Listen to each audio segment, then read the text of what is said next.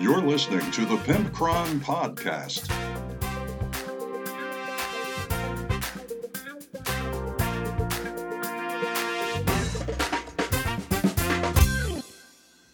Hey everybody, it's episode 209 of the Pimpcron Warhammer Podcast, and I would like to say that you are listening to us because GameMat.eu for pre-painted terrain, resin, STL files, neoprene mats, all that, they support the show and help keep us on the air, and so does Panhandle3D.com for all of your 3D printing needs. Legitimately, they've got a ton of stuff, ton of terrain.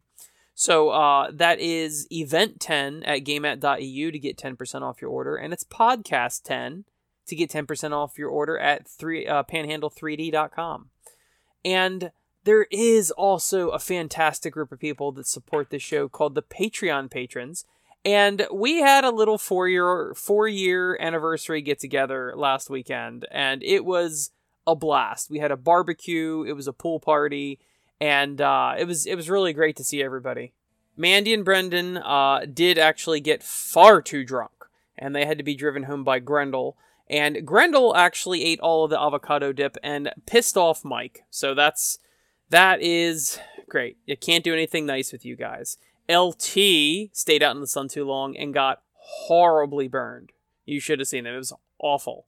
And Shade, coincidentally, stayed in the shade, but he'd never eaten crabs before, and he was eating them like you'd eat an apple. He was biting right into the shell, and we were like, Shade, this is not a good idea. And he was doing it, so I assume Shade had some pretty painful poops afterwards. Leroy Jenkins busted out his guitar in spite of Grendel, because Grendel ate the rest of the avocado dip, and proceeded to sing Wonderwall for 3 hours. Fergie never showed up at all for the party, and afterwards I found out that he actually had the address wrong. He showed up to my neighbor's house, they were on vacation, and he hung out in their bathtub the whole time. Juicy Jim wore a Speedo and did the best impression of Ace Ventura we've ever seen. He had everybody in stitches. Meanwhile, Chris broke his wrist on the slip and slide. So that was the second trip Grendel had to make that night. Grendel drove him back over to the hospital. So Kojo, not wanting to be outdone, then broke his wrist on the slip and slide. And as soon as Grendel came back, he then had to drive Kojo to the hospital for a broken wrist. So it's always a wild time when the Patreon patrons get together. But thank you all for coming. Thank you for the podcast birthday wishes, I guess I'll call it. It's always good seeing you guys. So what are we talking about tonight after all that nonsense is over? Well, we are talking about how wargaming has impacted me as a person personally in my personal life. Personified. Personages. Partridge in a pear tree. So then we also have the cleansing aquifer, or whatever it's called. Some sort of water-based terrain for Age of Sigmar, and it's apparently like a realm battle terrain. I don't know, man. You just gotta listen to that segment. And then we also have a letter from Kevin. So he tells us to check out a stupid list that he found online, dissing 40k, and we check it out and tell him what we think of it. I would also like to thank the various people who messaged me over the last week and wished me a happy 4-year anniversary. Those people would be Kevin, the aforementioned Kevin from the Tesseract mailbox, and Glenn, and Derek, and Evan, and Mitchell, and Lee, and also Gigatron. His name was Defin, but he insisted on me saying that his name was Gigatron. So I don't know what that's about. Some sort of kink, I suppose? No idea. So thanks, Gigatron and crew. What have I been up to? Well, I've been painting my Hedonites of Slaanesh. I got a bunch of stuff painted. In the last week, I've painted 5 Hellstriders, which once again, they've got a ton of detail on them. So even though I'm using contrasts and washes and stuff, it's a long time painting those things. And I painted 3 more Fiend Bloods, so got those done. I probably am around 900 points maybe now. I'm getting closer. I think I was at 700, and I'm getting closer to that. So, but the army is beautiful. I've got the metallic blue armor and the pink and the gold. It's a beautiful. It's definitely my top 5 color schemes of any of my armies. It's just beautiful. I played our second to last campaign game in the Brutality campaign with my children. That's our third full max level campaign we played in the last couple of years. And we hadn't played in several months, and I completely underestimated how powerful they are. I forgot that almost all of them are max level. So I played 3 monsters attacking them, and they just beat the crap out of those monsters. So I said, okay, kids, that's fine. Next time, Dad's making a list, and I'm actually going to try to beat you for the finale. So last time we did that, my wife bought pizza and stuff like that. We made a big deal about it, so we'll do that again. I'm excited for it. And then the kids will make all new characters, and we'll start all over again. Because by the time that you're max level, you're kind of sick of your character. This week at the club, I played Brutal Mech with Connor, and we play tested airplanes, like airplane rules, and we play tested ships, like naval ships, and we also play tested transports carrying little infantry, and all of that worked pretty darn well, actually. The airplanes, I'm still not entirely sure what I'm going to do with them, but that rule set is not out for probably till 2023, maybe even early 2024, depends on how my other supplements are going. I still have Brutal Space before that, and I still have the Careers supplement for regular Brutality, and I still got to finish my short story compilation because I've been so darn busy with work. I mean, it's all finished, as I've told you before. I mean, it's all done, and it's been through like 3 different revisions, but I'm doing just the final revision for all the stories. And I just want it to be as close to perfect as possible before people spend money on it. That's basically me. So let's get on with the rest of the show. Let's open the Tesseract mailbox. Well, here you come crawling back to the Tesseract mailbox. This week we have a messenger message. Does that make any sense? A message in Facebook Messenger, I should say. And it comes from our friend Kevin. Let's see what he has to say. Hey there, Mr. Cron. My name is Kevin, and I've been listening for a while. We put your show on at work when there's nothing to do, as me and 2 other players play 40K. Actually, he said, me and 2 others play 40K. I can't read. We work in a warehouse, and it is feast or famine for things to do. Anyway, I saw this article the other day about 10 stupid things about 40K, and I thought you might have some things to say about it. You seem like the opinionated type. Wink. Happy 4 years on the podcast. I don't know how you do it, but I'm glad you do. Here's at least to another 6 months of shows. Bye, Kevin, as stated earlier. So thank you for writing in, Kevin. And he sent me this link to, this is from 2021, I believe, and it's from thegamer.com. 10 things that make no sense in Warhammer 40K. Let's see what they have to say. But first, thank you for the anniversary wishes. I almost said birthday wishes. Anniversary wishes for the podcast. Thank you for listening. And yes, I hope at least to have another 6 months of shows too. So thanks for that, Kevin. What else did you say here? Oh, I guess that was it. I thought you said something else that I had to respond to. Oh, you said you don't know how I do it. I don't know. I don't know how I do it either, bro. All right, let's get on with the number 10 is Slaanesh. Basically, they're saying that Slaanesh is one of the 4 chaos gods, blah, blah, blah, god of desire, lust, blah, blah, blah. But it's bizarre, however, or what is bizarre, however, is how Slaanesh came to be. This god was birthed from the pleasures and desires of the Eldari race from the earliest parts of 40k lore. Their constant focus on pleasure and loving life birthed the devious god, contributing to the Eldar's near extinction. Okay. I mean, I don't really see how that's odd, right? I mean, you could pick out, I think it's odd that Jedi can, force manipulate things. That's odd. Well, sure, but it's a fictional setting, so to me, this one seems like a serious nitpick. And actually, I kind of like the idea of being able to birth new gods with new themes over time as people go excessive with things. Obviously, violence has been around for a long time. That's why Khorne was probably birthed many, many, many, many years ago. Plague and famine, Nurgle, change, all of those things have been around for a long time. So that actually leaves the door open for me.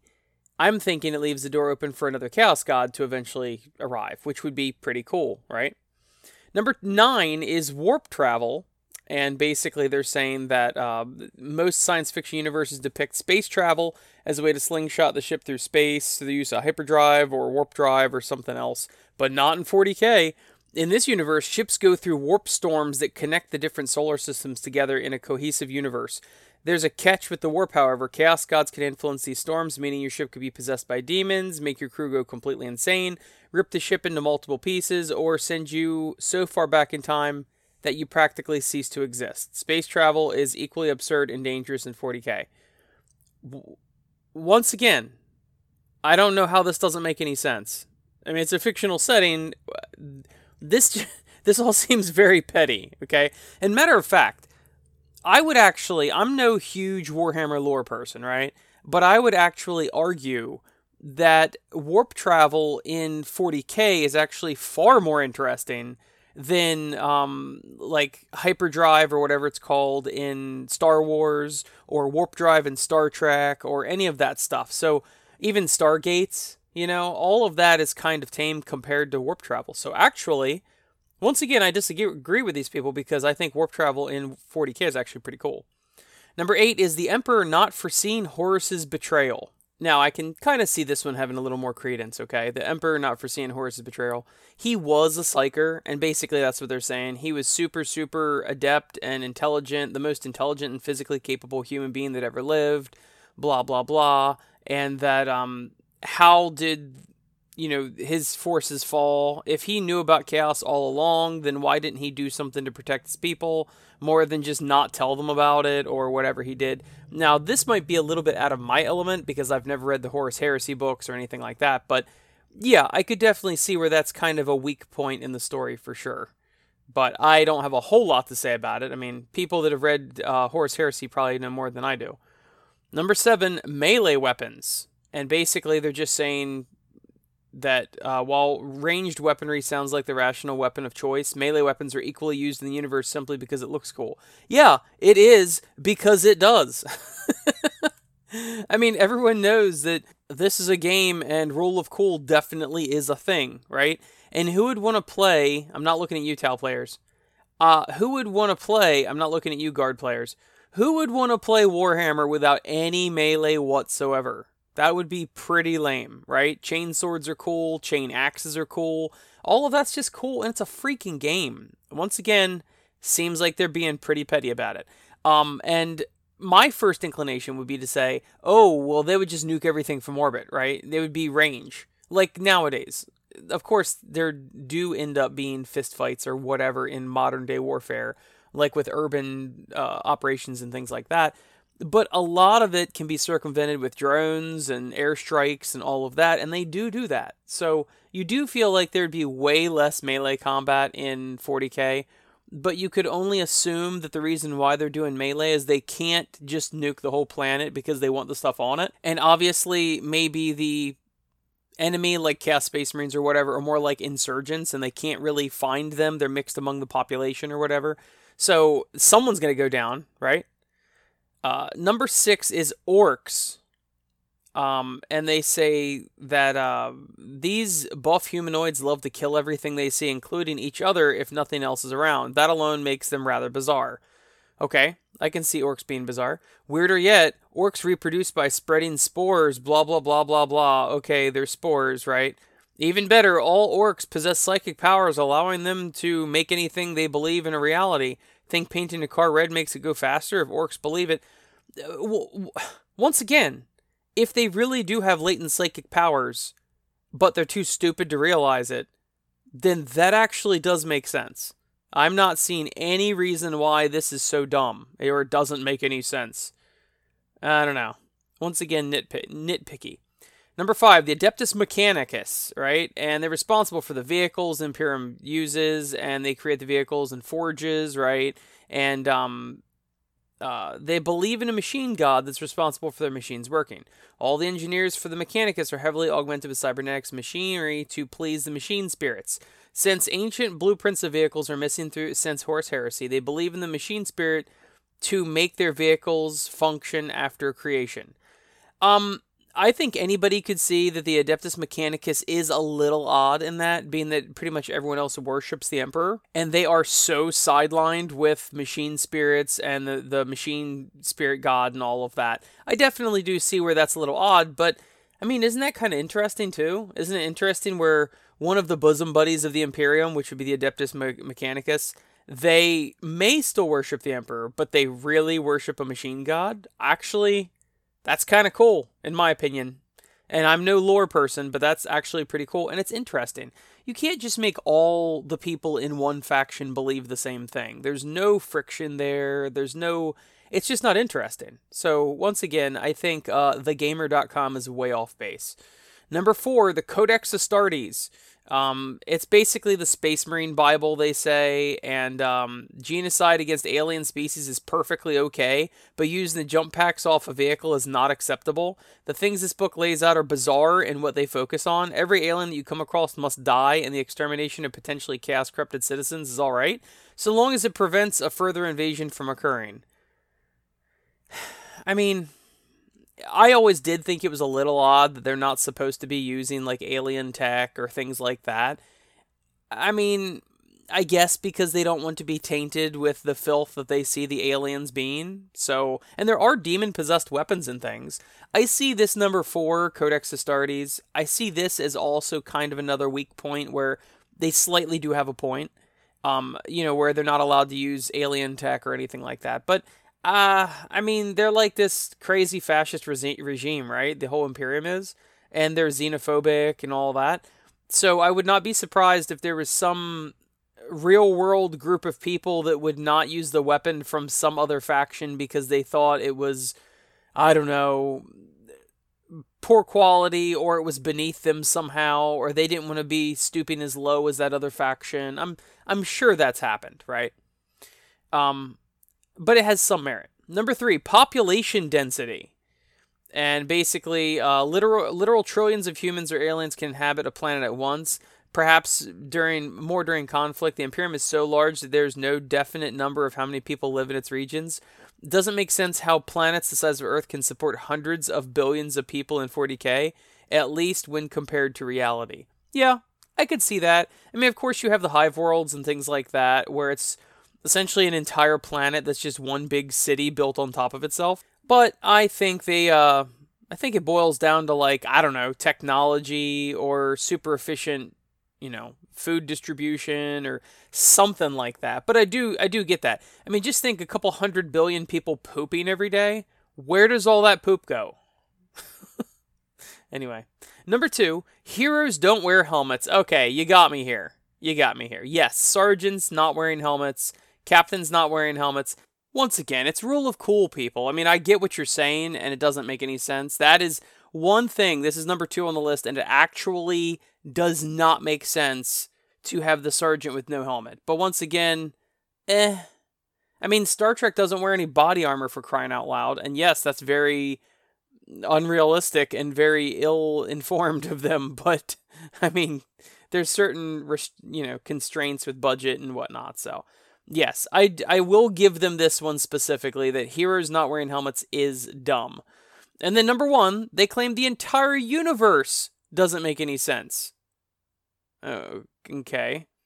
Basically, they're saying the whole universe is ludicrous, blah, blah, blah. Genetically augmented superhumans serving a corpse god and battling psychic aliens with space-age chainsaws is pretty out there, to say the least. The mere premise of Warhammer 40k can be an eternal war in the grimdark future against over a dozen factions is crazy in itself. There's no peace. There's only war. That is a lame... So you really finish your top 10 list of how Warhammer 40k doesn't make any sense, and you just say, it's really wacky.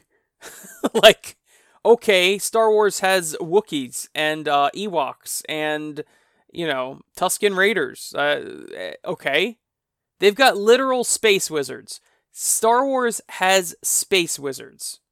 And Star Trek has space elves. So, I mean, all that's goofy, right? I don't know. This ended up lame. Not wearing the helmets, I get. Not using alien tech, I get. And the Emperor not foreseeing Horus, I get. I get all that. But I think they're really nitpicking here. Anyway, thank you, Kevin, for bringing this to my attention. And those are my opinions. You wanted them. You got them, my friend. And here's to 6 months more episodes. Want that or want that not? This is Want That or Want That Not, and this is the part of the show where we either take the piss, as the British like to say, on on a product, or we talk it up. So what do we got today? Realmscape Cleansing Aqualith. Do any of those words mean anything to you? They don't to me. So basically what it is, it's a ruined staircase that goes up to a hovering chunk of rock that is basically like a well, I guess, or a shrine. And that shrine is chained to the ground and chained to the stairwells. And it has 3 different waterfalls coming off of it, basically. I've always really liked when people do this sort of thing, like pieces of terrain are floating or they're whatever. I actually do like this terrain. I really do like it. It's got pillars around the top, around what's essentially like the well, and it's got like a little, I don't know, astronomy, one of those things like it's on the Celestial Hurricanum. It's like a circle within a circle, gyroscope sort of thing. And I like the idea of this being floating and they had to chain it down. I like that idea. I also really like the idea of being held up by chains and waterfalls. I've always liked that Lumineth Realmlords terrain piece that is very similar to this. As a matter of fact, when I first saw this, I was like, oh, this is more Lumineth Realmlord stuff. But no, it's a Realmscape Cleansing Aqualith, asshole. So, there's really nothing else to say about this. I do like it. Is it $75 worth of like? I don't know. That's hard to say. I definitely could see getting 2 of these and, putting them on a board and making them look cool. I do like these terrain pieces. Maybe get one of these and then also get one for the Lumineth Realmlords, whether or not you play them or not. And you could have like a floating city sort of thing. It would actually be pretty cool if you did this for a whole board and just had a bunch of floating stuff. That would be pretty cool. Matter of fact, that would be a really cool thing for Shorehammer if I could ever pull it off. Add the verticality, add it on a narrative board. So $75 is actually pushing it for me. I do like this a lot. If it was $65, I would say it was pretty much an auto buy. $75 is on my upper limits. I think yes, but the thought of buying 2 of them for $150 is kind of ugh. But overall, I would say yes, I want that. And this is probably a very short Want That or Want That Not at just 3 minutes. But there's really not much to say about floating rock with chains and waterfalls, Anyway, that is a Want That for me. Now it's time for Real Talk with Pimpcron. Well, this is Real Talk with a Pimpcron, and tonight we are discussing how Warhammer has changed my life. And I mean on a personal level. The things that I've learned, the things that I've done, all the different things, how wargaming and Warhammer has affected me. First off, I'll say the same thing I've said a million times. I started out with making games ever since I was a child. I pretty much never played a board game by the actual rules, because I would look at the rules, I'd think that they're too complicated and too pedantic, more than they needed to be. Not that I couldn't comprehend them, but I found them to be tedious and boring, so I would, even as a child, I never played Monopoly by the real rules, and we still had fun. I made custom rules for chess and checkers and all of that. We always made up our own card games, like playing cards. And things like that. We would always be making up our own rules for things. I'm trying to think of what else I had the Advanced D&D Dragon Strike board game, I think it was. And of course it came with a ton of D&D rules. It was similar to Hero Quest. It was similar to Hero Quest. And it came with a VHS tape and it had some really cringy live action video on it and stuff like that. I've lost the VHS tape, but I do have some of the relics from that game left over. And anyway, we would always just make up our own rules. Like, that's all we would do because we didn't want to be bothered with all the real rules. So it's funny because I had a background of board games and I never really thought of a war game. Matter of fact, I didn't know war games existed as a child. It wasn't until my very early 20s that I even discovered what Warhammer was. But I did run across Combat Storm, I believe it was, and it was an Army Man tactical game. And you use green and tan Army Men. And of course, I did not bother buying their rules. I just made up my own. And actually, it was a really good game. Like, there was rules for the bazooka guy and the grenadier and the machine gun guy and the spotter. And I think the spotter was my medic. But the point is, it was actually really cool. I did a bunch of papercraft terrain and all of that. And when I started looking at that, I was like, oh, wow, you can actually play games with miniatures. And I didn't even know the word war game. And eventually I stumbled upon Space Marines and I saw Warhammer on a website and I was like, dude, these are pretty cool. I had no idea that they were not pre-assembled and they were not pre-painted. And I get looking at them and I'm like, what? $25 for 10 tactical Marines? That is absolutely ridiculous. There's no way. Screw this game, right?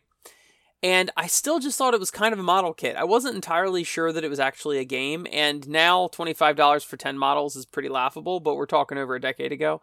And I said, screw that noise. So I ended up making my own Green Army Man game. So that was my first war game I ever made.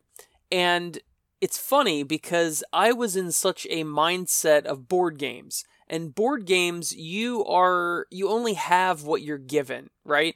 Of course, there's deck building games and ways that you can change the forces that you have. But if you're playing Risk, you all start out with the same stuff. Playing checkers, chess, Monopoly, Life, any of those things, you start out with the same starting thing. Whereas like wargaming, you can change. Oh, if I want 2 grenadiers instead of 2 machine gunners or whatever, you could do whatever you wanted.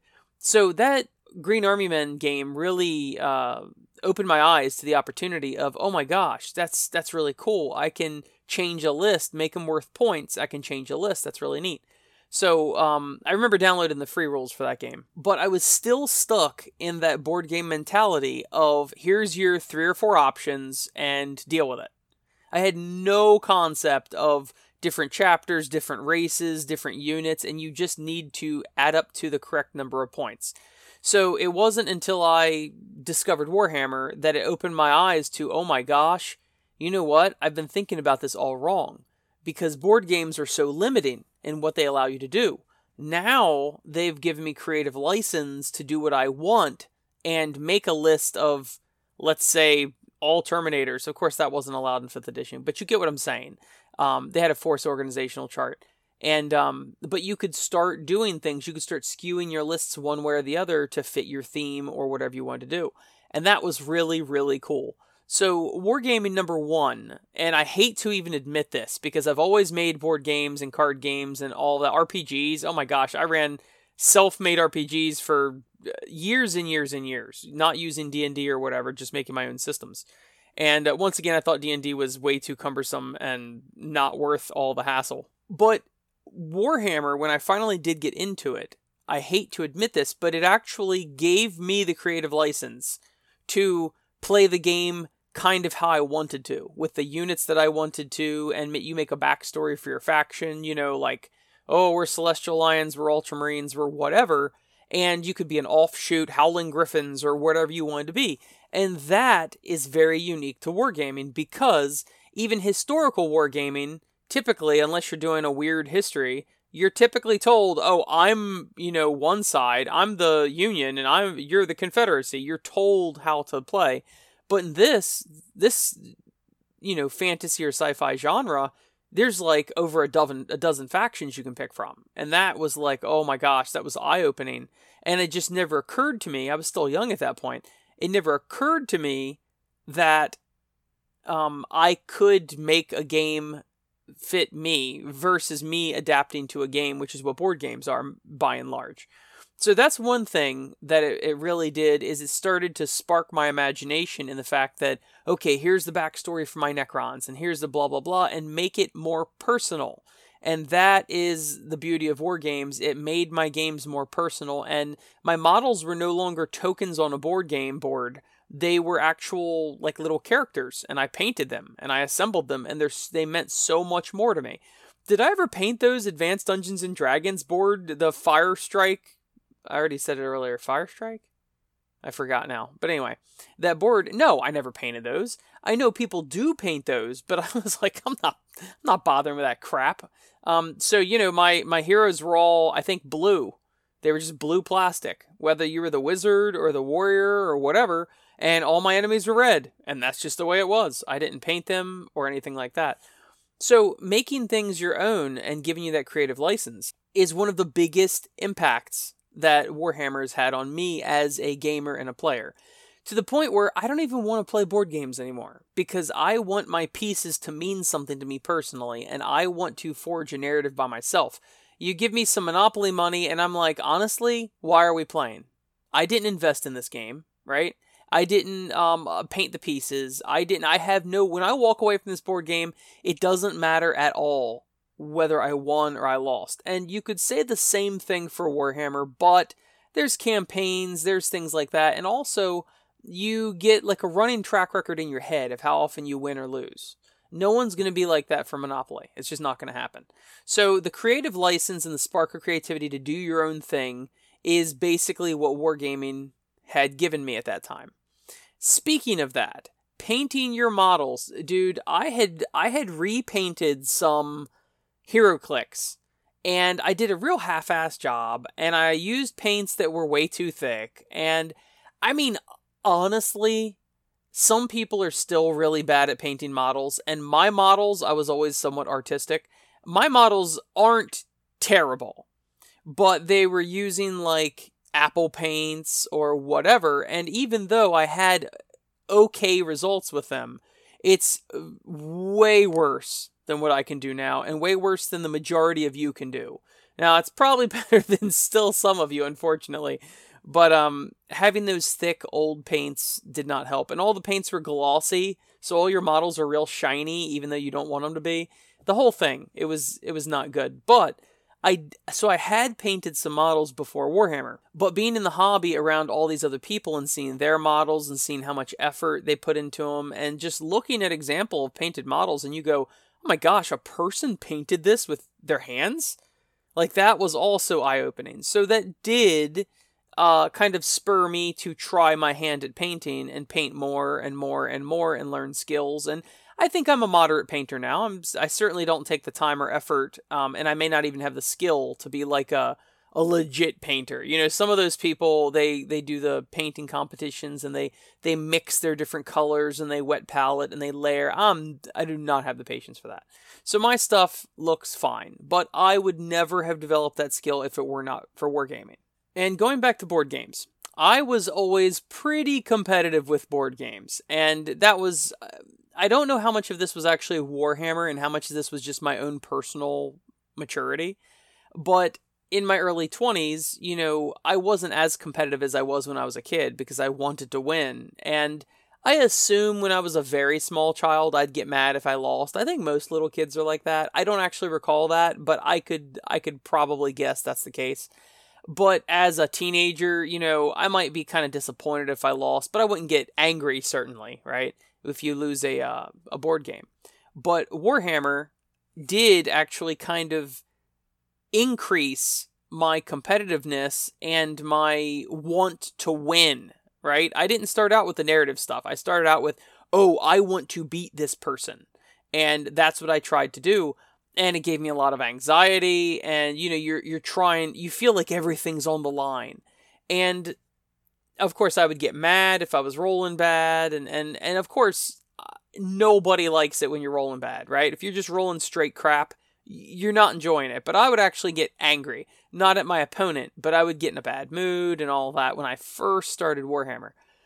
And then making friends, hanging out with people, and the more and more I played, I realized, this really isn't life or death. And honestly, it gives me anxiety. I've got enough problems to worry about in real life. I really don't need the anxiety of trying to win. Naturally, everybody's trying to win to some degree, but I don't have to win this game. What if me and my buddy just have fun and, hopefully I hope for a close game, and then if it's close, neither one of us feel bad when you lose because, it was a close game.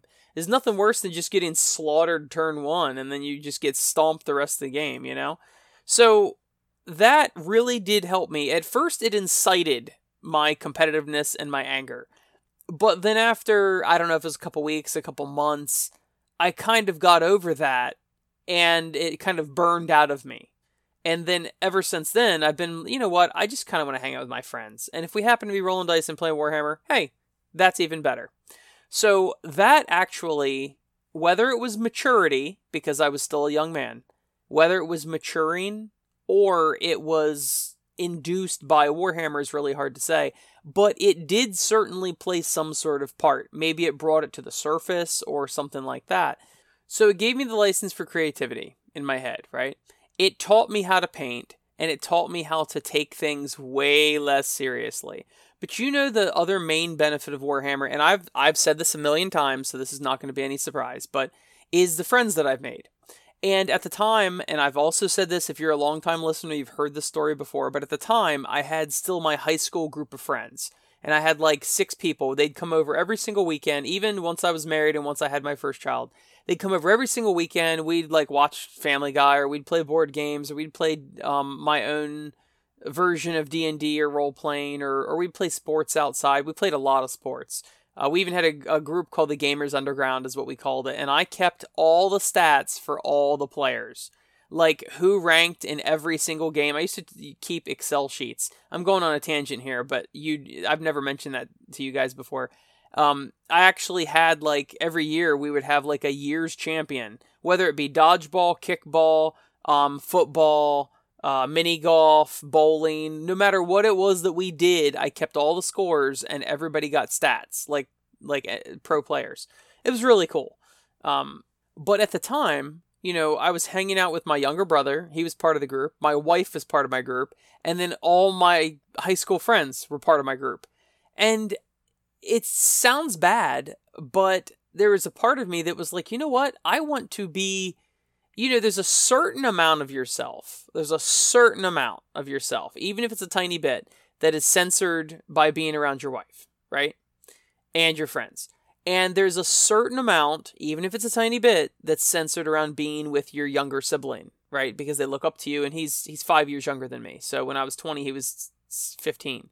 So yeah, you do have to tone yourself down. And there's a part of me that was like, I want to go somewhere where I can just be myself 100% and not tone it down. Like I said, I'm really pretty much me around my wife and pretty much me around my brother, but you always censor yourself just a tiny bit at least, when you're around your parents or a family member or whatever.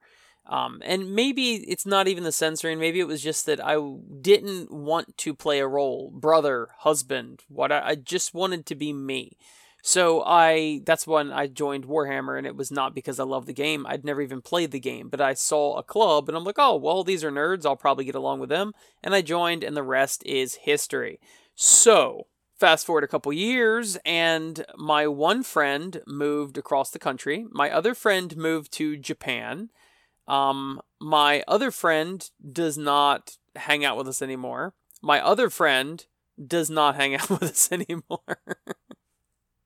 And my brother is married and busy with other things, and my wife hates me. So, no, my wife doesn't hate me, but everybody else has kind of like split up and just gone and done their own thing, which of course is life. But luckily for me, I had made this group of friends at the same time I had that other group of friends, and voila, I have a group of friends still to this day, and many of them I originally met when I first started, and I'm still friends with them to this day. And that's pretty cool. So as an adult, I don't know, I would have Mick Storman and I'd have Just James. That would probably be my entire group of friends if I did not have Warhammer. Now, I probably would have gotten lonely and joined some other club, whether it be like, I don't know, baseball or something, flag football or some sort of group I would have joined eventually. Or maybe found a D&D group to join or whatever. But when I think back at how much Warhammer's changed my life, all the adventures I've gone on, all the places I've gone to, all the people I've met, it's been very, very cool. And going back to the painting miniatures, I've improved in my artistic skill painting miniatures. I'm sure you all have over time. Now, you may not be, I would say Picasso, but he wasn't really a great painter, but you're not going to be Monet necessarily, right? But you definitely do improve, and your success should not be gauged against everyone else's success. It should be gauged against where you started, because progress is success, right? So, that is how wargaming has impacted my life. Oh, besides the crippling debt I'm in because of wargaming, I am not looking forward to the discussion I'm going to have with my wife and kids when it comes time for them to go to college. Not looking forward to it. So, Dad, where's my trust fund? Well, you know what? College is overrated, son. Anyway, thank you for listening to my show, and thank you to GameMat.eu for supporting the show all these years, and our new buddy, Panhandle3D.com, for supporting the show, and that group of rascals that we call the Patreon patrons. Thank you for supporting the show. So many people supporting us. That's fantastic. And here's to 6 more months of shows.